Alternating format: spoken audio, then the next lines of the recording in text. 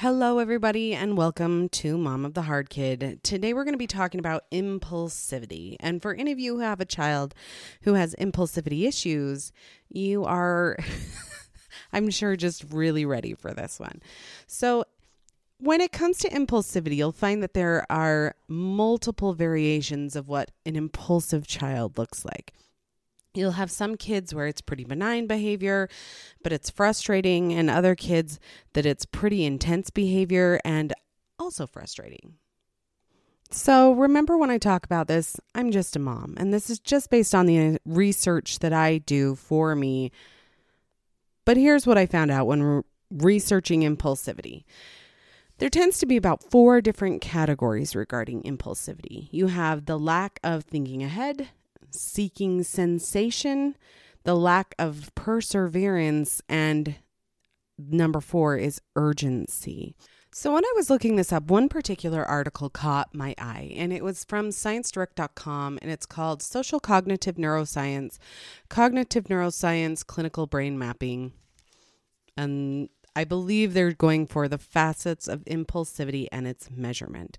And what's fascinating is when you put the related terms there, they have borderline personality disorder and attention deficit hyperactivity disorder, executive functioning, that's essentially your decision making, and hyperactivity. So they have those as the terms to help describe like what this impulsivity issue is. So when it is talking about lack of premeditation, I feel like that one just needs a little bit of clarification. Well, I'm going to clarify them all, but the lack of premeditation, they don't think about things before they do it. I would say for sure that is where my reactive attachment child lies, for sure. Sensation seeking, yes, she also falls into that category. Lack of perseverance is when something can't keep their attention. And while she has this one, I actually have another child who has this one too. And then number 4 is urgency. I feel like this kind of falls into the sensation seeking part. But when it talks about it in the article, it says, and I'll just quote this, the urgency domain is probably best broken down to 2 distinct domains of negative and positive urgency. The negative urgency domain, which occurs in the face of negative emotional states, is distinct from other facets of impulsivity as it is associated with personality factor of neuroticism. Okay. And then they have the positive side of that, where now in the article, they sort of list this one as completely different than the other groups. And since they're smarter than me, I'm going to just let them have that one. They can have it. But it talks here about how they are surprised that there are different, they say that this one particular area has a bigger relation to personality, including low conscientiousness or high extroversion, which is also something that my reactive attachment child has. So when you're dealing with impulsivity, I tend to lump it in to the prefrontal cortex. The prefrontal cortex is where your thoughts, your actions, and your emotions are regulated. Well, if your child has never had these parts of their brain line up, say that they were neglected like mine was, these portions of the brain never really work properly ever. So it's not like they have moments where it does. They just mostly don't have it work. And so you end up having to figure out how to fill in these empty portions of the brain. Now, if you go through and you look at, and again, this is from Science Direct, and it talks about the prefrontal cortex. It says that it is where you would do your complex planning, your problem solving, your learning and memory, your executive functions, your personality expression, your decision making, and the modulation of social behavior. So this is and self-awareness. I think I even left that one out. This is huge. This is a huge part of what it takes to be a human being on this planet, because being able to problem solve, and I like to think of this when it comes to both of my children who have ADHD, is that they can't see anything in the future. They can't see past whatever feelings they're having in this exact moment, and they can't see what a consequence or a decision will do to them in the future. They'll just do whatever feels like it needs to happen now. Now, again, sometimes this is on a scale where sometimes this is no big deal. It's just not a big deal. They'll go over and they'll take their socks off and they'll just put them wherever they are. And that's kind of a benign thing. It's annoying, but it's benign. Or one of my kids, whenever the TV's on, he cannot help himself. He has to be staring at the TV. It is...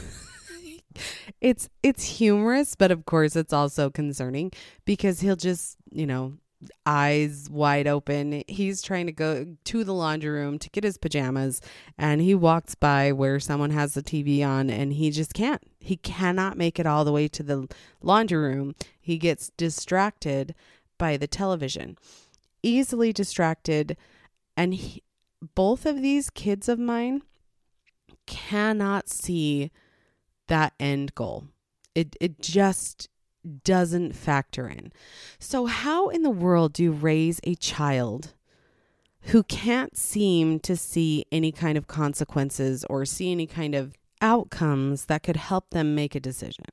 Now, I have another child who, when she makes a decision, she has thought of 950 different outcomes, and it's like a lot, like maybe even too much. And so I would guess that her prefrontal cortex is like constantly going, which is probably another problem. Again, though, just a reminder, nobody's perfect. Not anyone is going to get this right. Some people are going to have too much. Some people are going to have too little.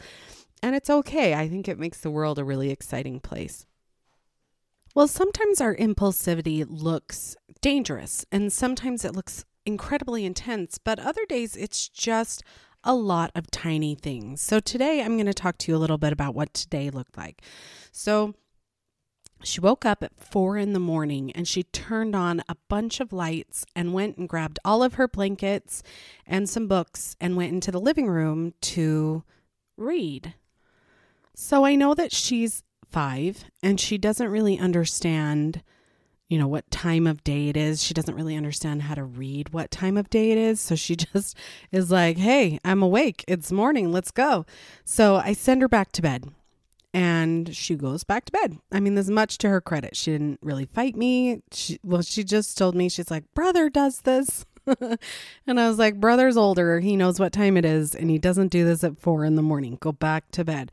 So when it's time for her to get up, she's already offended and she's tired. So she starts this thing where she kind of marches and then she spanks her bum, and because she's annoyed. I don't know why she does this. She has this thing where she likes to spank her bum when she's like mad, and she'll like stick it out at me, things like that. It's about as ridiculous as it sounds. So she's mad that I'd sent her back to bed. So she's already dysregulated. She didn't sleep correctly, but she's also angry now. Plus, I forgot to tell you, she had sugar yesterday. We try to keep as much sugar as possible away from this kid. And because her explosions after sugar are so huge, it's something that I can even say to her when she's calm. And I'm like, you know that wasn't okay. Yeah. Well, I cannot give you sugar if this is the way that you act. Okay. Like, it's because it's a very huge response day of, but it's also a big response for a couple of days after. So her sister has to go get her clothes, because when she's like this, she's either going to cause fights or she tears apart the laundry room looking for like a shirt that she imagined she had once, or a shirt that she saw years ago in a picture. So she'll just tear everything apart when she's feeling like this. And then she sings, and she sings nonstop. So she'll also like pat her tummy and her head, or she'll pat on anyone that's coming by her while she's singing. And she takes her cereal and she misses breakfast because she tries to throw this cereal up in the air and catch it in her mouth. So she's not sitting and eating. She's picking the pieces that she's actually spilled on the table because the stuff that she's eating is in a bowl, and she'll throw it up and try and catch it in her mouth. So then, I have to redirect her and I have to tell her, hey, you gotta eat your breakfast. So then she lays down on the kitchen bench and she tries to balance a Cheerio on the bench side, like a sideways Cheerio. And then I tell her, nope, I need you to sit up. I need you to eat your breakfast. And so she'll flick the Cheerio across the room. So then she reluctantly sits up to eat and decides that she should eat like a cat. So she sticks her face in the bowl and she's eating like a cat. So I tell her no. And by now I'm kind of getting grumpy. So she uses a spoon and she fills her mouth to the point where it is so full. And then she spits all of the food back into the bowl. So by now I'm done. I'm so annoyed. So I tell her she has to sit up against the wall for a minute till she can calm down. And then she starts singing, and she sings and just like belts out a gigantic tune. So this is all in like 5 minutes. And then because she can't help herself, she's singing and then she starts dancing. And then she grabs her sister's half-eaten sucker that she'd saved in a baggie, which of course makes her sister really angry. And she doesn't like that she got scolded. So now she's dysregulated even more. So soon she is sitting inside the toy box and she's alternating between being inside the toy box, running to unlock the front door, and then dancing to some Disney songs I turned on. I turned on some songs so that she could like have something to distract her mind. Oh, and I'm in the background and this wears me down. And I am sure that to everyone else, her dancing looks adorable. And onlookers are like, oh, look at this adorable child you have. But to me, I know how dysregulated she is. And I know that we're headed towards a hill here, a hill that goes down. And if she hits a certain trajectory point, trajectory means flying, I think, but anyway, that we're going to hit a point where she is rolling down that hill and picking up steam into her dysregulation. So I am having to mitigate this. I don't want it to get worse. Well, I had given her medication 40 minutes earlier. And part of me is like, where the heck is this medication? Why is this not kicking in? And so I'm watching her dance, and then she goes over to the donation box where we're donating toys to other kids, and she dumps it all over the floor. Now, these are filled with all of her toys that she impulsively put in the box last week because they were all of her favorite toys, and I relatively quote her and say, and she's like, because another kid's going to need them and play with them. And I love other kids so much. And I want them to have everything that I have. And they will love it so much. And I tell mental health professionals about these behaviors because to me, these are manic behaviors. And I even looked it up so we could talk about it a little bit more today as to why I think they're manic. But I was looking at bphope.com and they were talking about what manic looks like in children. And they were kind of talking about it as bipolar. But they were showing 7 signs of a manic episode. And I mean, this is mostly just how my child just lives her life. So number 1 is a severe change in mood. So it says when heading for a manic episode, children with bipolar disorder, which I have never stated my child has ever had, that they will either become overly elated or extremely irritable. And I'm like, yeah, like this is just her every day. It's not even an episode. Her life is the episode.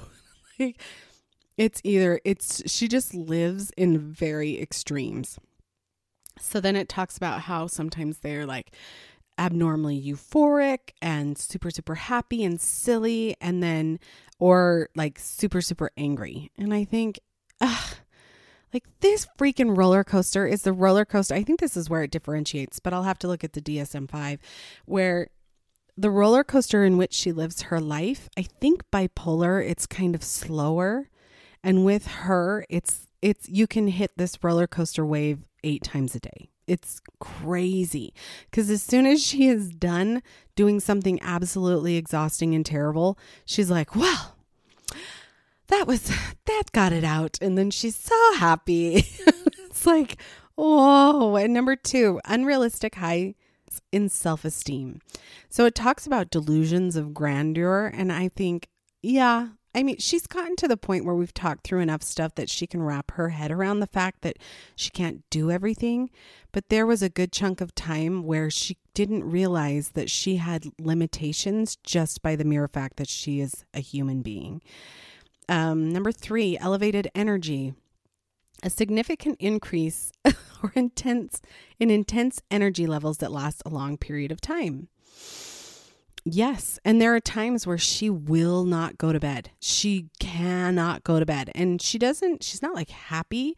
She's been like really manic the whole day. And the manic shows up the way that I explained in her morning, where it's just like one thing after another, after another, after another.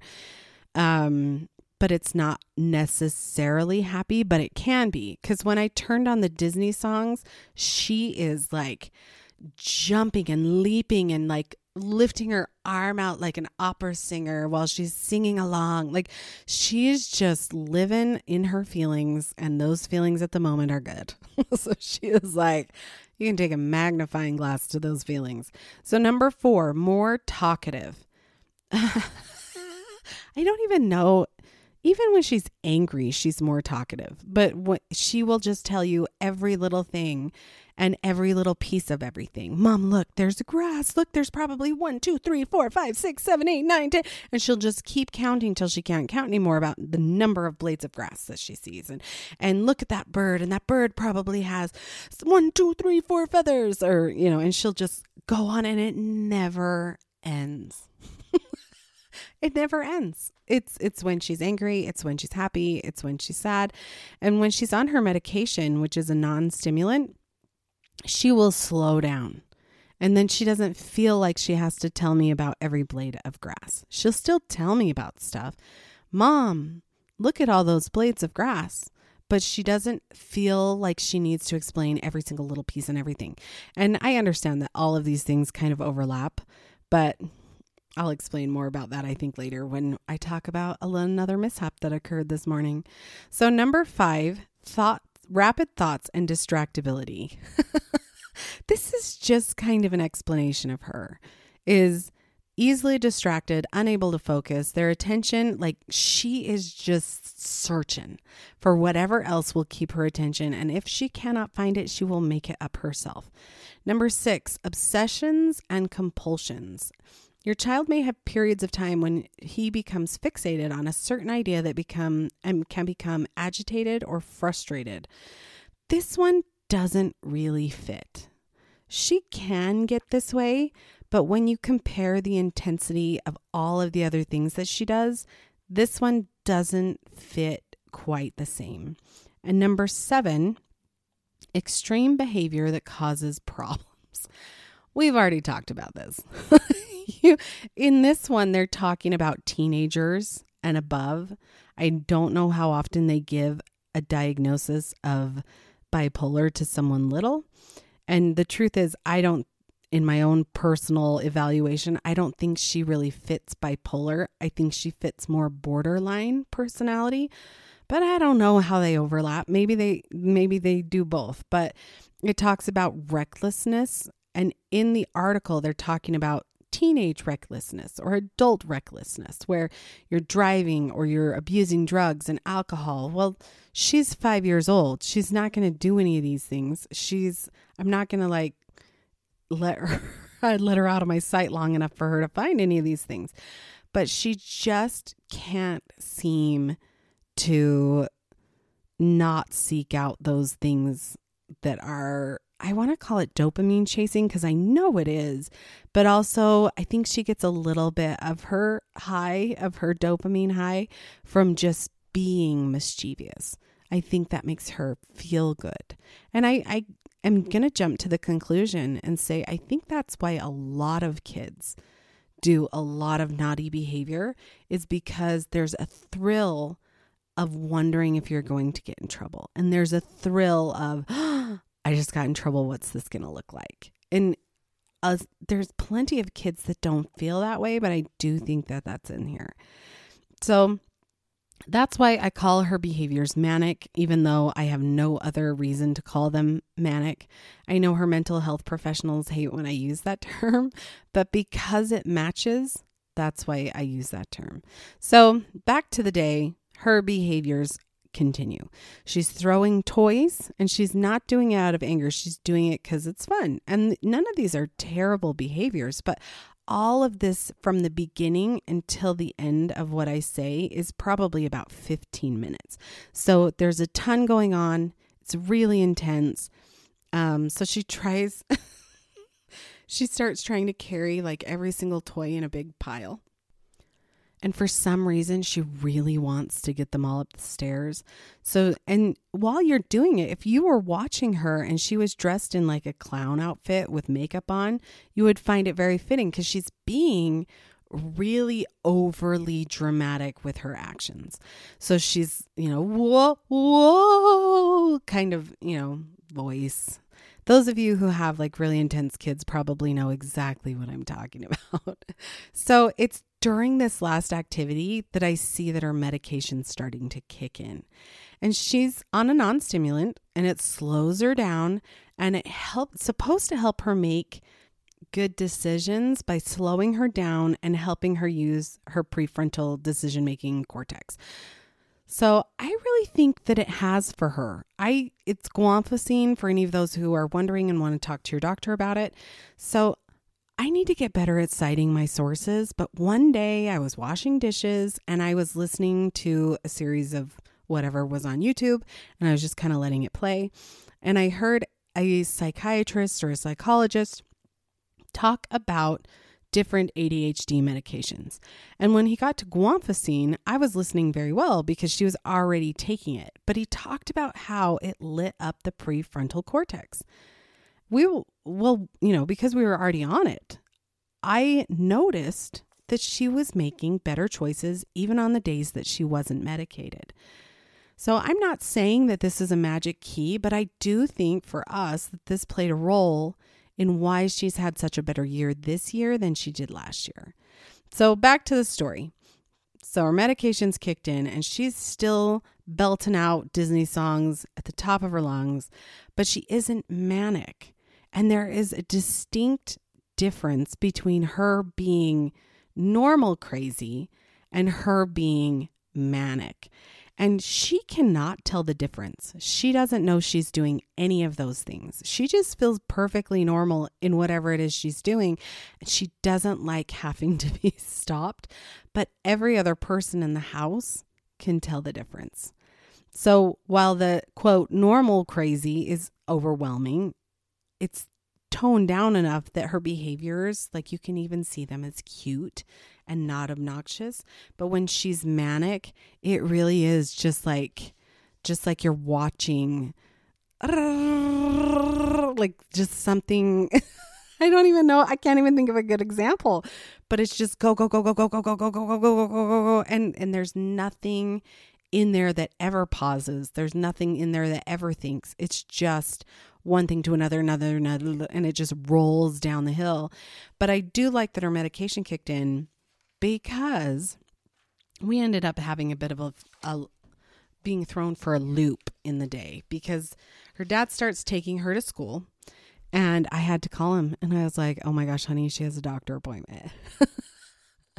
Well, she is terrified of getting shots. So all of us, immediately when she realizes she has a doctor appointment, I thought it was tomorrow. It was today. She's afraid that she's going to get shot. So then she starts becoming dysregulated more so, but she doesn't have the manic because the medication has kicked in for her. So she's slowed herself down a bit, but now she's still terrified because of the doctor's office. And so that visit was entertaining. Is that a good word? I can't think of another word that is like positive in any way. It was fine.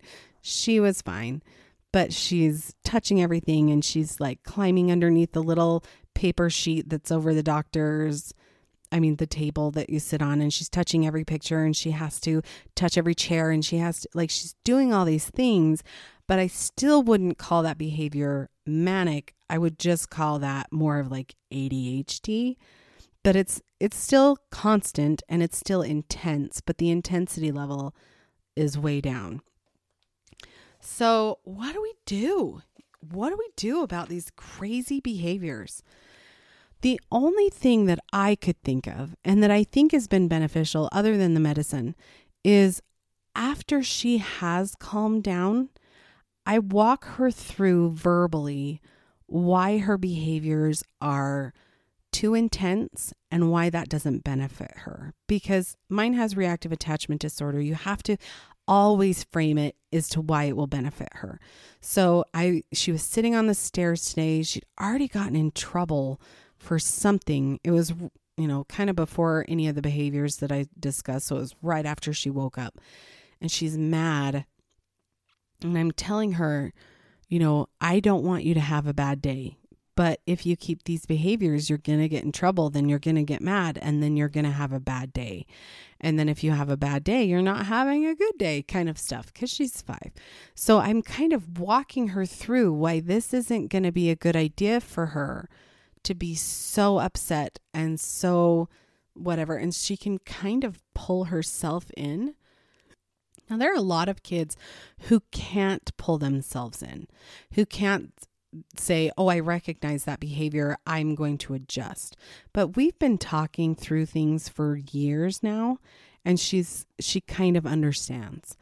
I've gotten to the point where I have said, I want what is best for you. I don't want bad things for you because, again, we have the attachment portion in our relationship. And I'm like, I want good things. I want you to be healthy. I want you to be happy. I want you to be a successful grown-up. And I think now over the time that we have talked through every single issue, and it has been probably thousands of hours, or at least in the plural, but she starts to believe me and she starts realizing, oh, that's true. Because there were enough times where it would kick back at her and she'd be like, what was that? And I'd be like, that's what I was telling you about. Like, this is why your day is terrible.